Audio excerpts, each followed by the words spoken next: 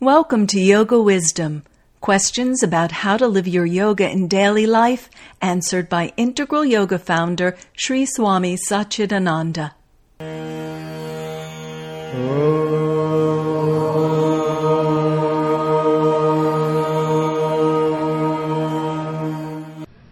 To be really, or to desire to be selfless itself is selfishness.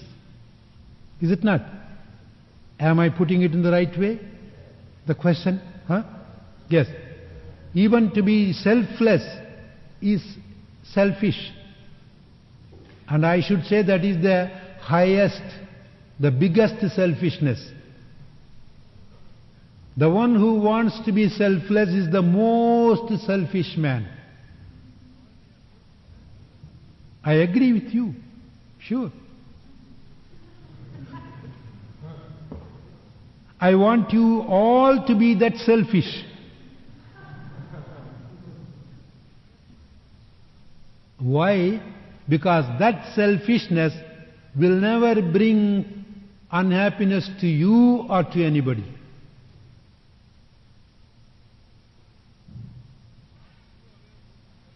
That's it. By that selfishness, you are retaining your peace.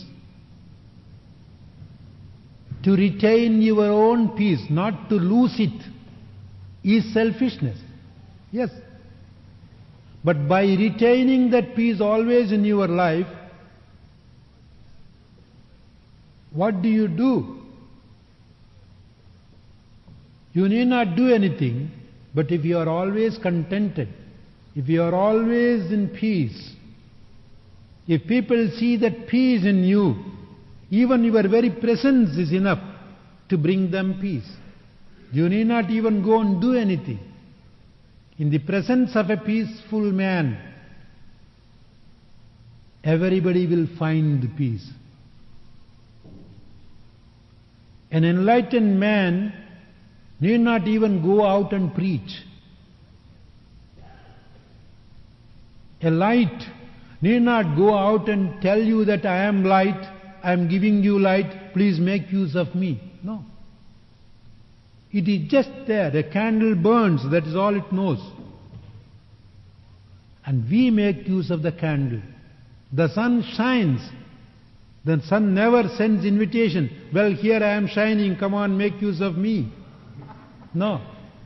It just shines. And we make use of it.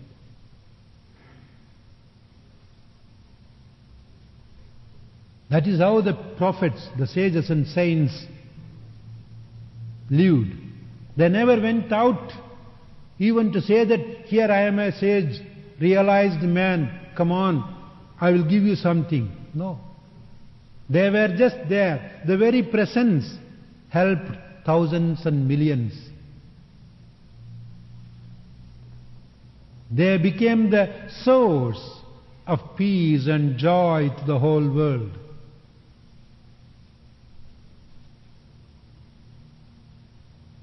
So that selfishness is wanted. All can be that selfish. If due to that selfishness I become selfless, I won't try to grab anybody's property. I don't try to harm anybody. Because out of selfishness we wage wars. We tell lies. We steal others' property. We hurt others' feeling. Otherwise, what should we do? We don't create enemies. We don't harm anybody. So at least by being that selfish, people are saved from your botheration. They are not harmed. They are not afraid of you. Abhayam sattva samsuddhihi, says the scripture. Abhayam, a realized person, cannot be a terror, cannot bring fear to anybody.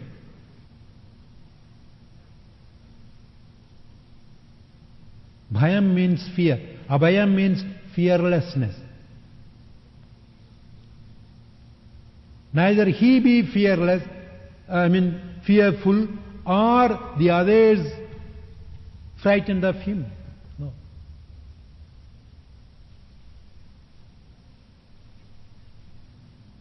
So that sort of selfishness is wanting.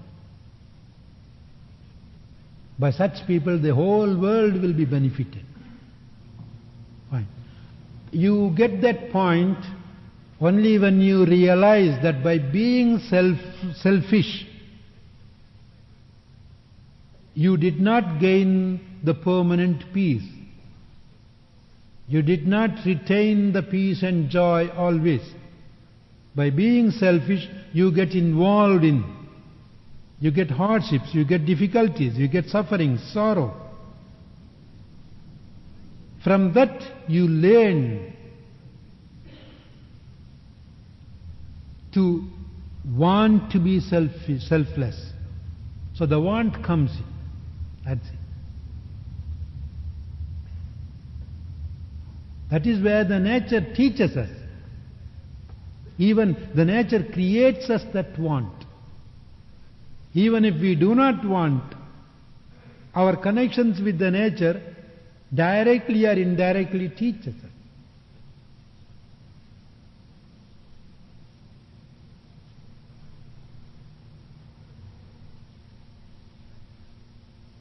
Because everything ultimately tries to bind us. We are tired of everything. Even a man who amasses wealth, ultimately is tired. I said, what is this? I have money everywhere, but what am I to do? I seem to be bothered about this. I don't know what to do with this. There are many people who have a lot of money, but they are worried about that. They are not really happy with that money.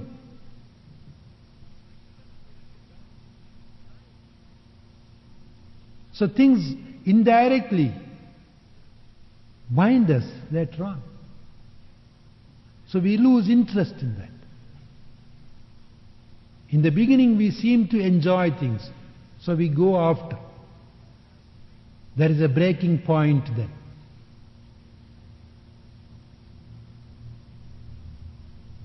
That is the way of the nature, how it teaches us. That's why we call the mother nature. The mother trains the children by giving proper experiences. The nature will not give the same interest and same joy always.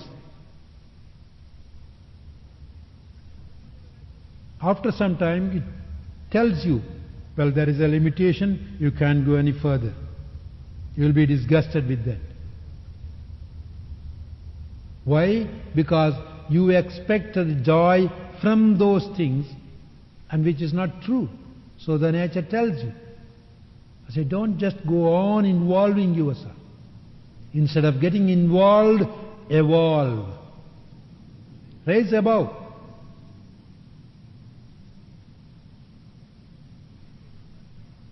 That is the nature's way. Yes, sir.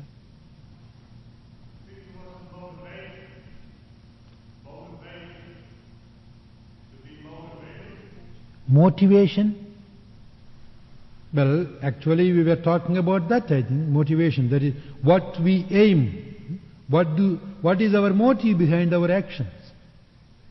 Because all our actions have a motive behind. And if the motive is a selfless one, because without a motive there is no action. It's only in a different term we call it motivation. The reason why you do. When you want to do something, you ask why I want to do.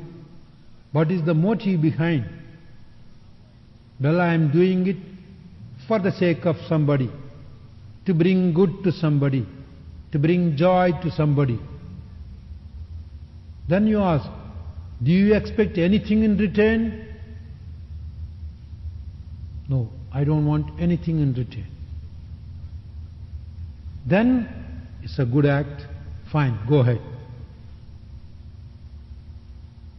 But if the answer says, no, I think of course, why not?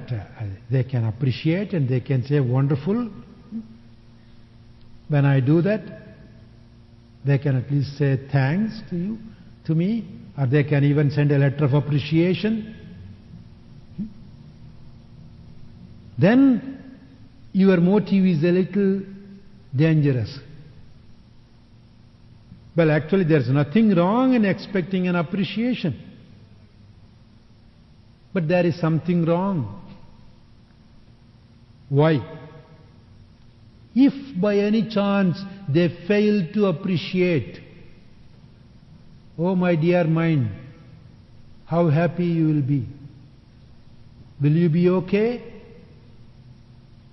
Oh, how can they be like that? After having taken all my services, they should appreciate. They should at least thank me. Otherwise, I won't call them normal human beings. If your mind tells you that, tell that mind, see, you are expecting the appreciation, and if you fail to get that, you will call them animals. Indirectly, it's not. So, what makes the other people animal? Your expectation. If you don't expect them, you leave them alone. So even that expectation is a selfish one. So one must be very, very careful about the motivation. It's not that what you do is important, but why you do. Your action may appear to be very holy, very nice and sacrificial one. You may cheat others. You may make others believe that you are doing all wonderful job. It's all for the sake of others. You can act very well, but you can't cheat your own conscience. So the motive must be pure.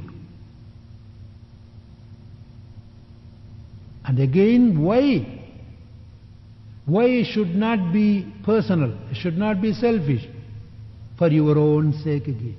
Because by expecting anything in return, there is always an opportunity, a chance of your losing your peace.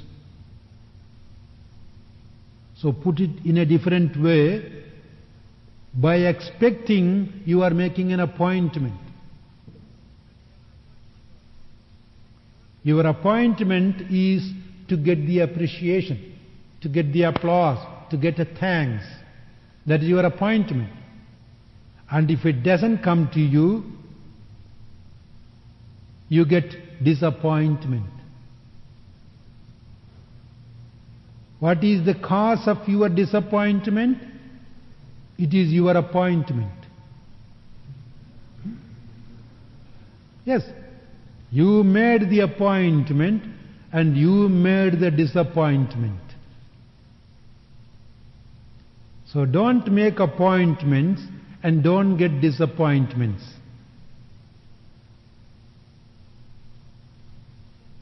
That is where we should be very careful in our motives. If you don't care to be disappointed, please, for heaven's sake, don't make any appointments. You make appointments and you blame others.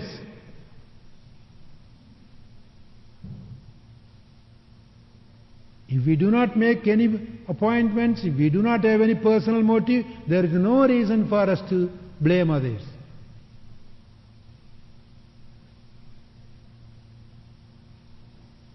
Even in my work, I see this very often. Sometimes I blame the students. As you did not do that, you did not do that well, what is this? Is this the way to do? Then I ask myself, why did you blame? Oh, you made an appointment. You expected him to be good, to do this very well, and you failed to see that. So you are blaming him.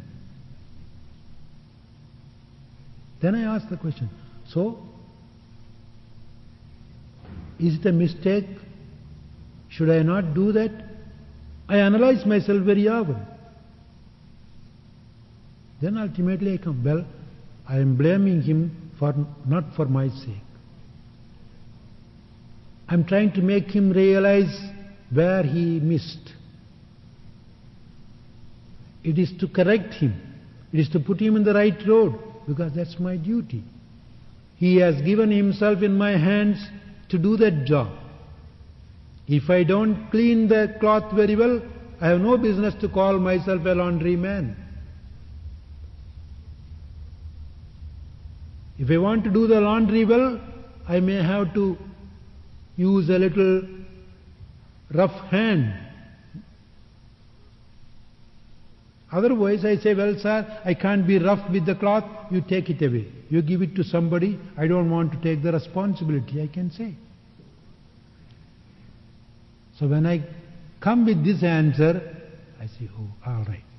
So there's no harm in finding. But still at the same time, even though I show outside as if I am disappointed with the person, I am not really disappointed. Sometimes I may, I am completely, thoroughly disappointed with you. I am really very unhappy with your work. I say that, but I should not have said that. Sorry. No, I withdraw it. Yes. Our business secrets come out.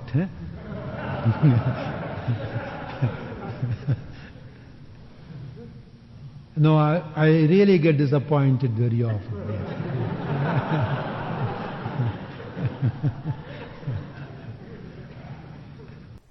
Thanks for listening to this Integral Yoga Multimedia Podcast.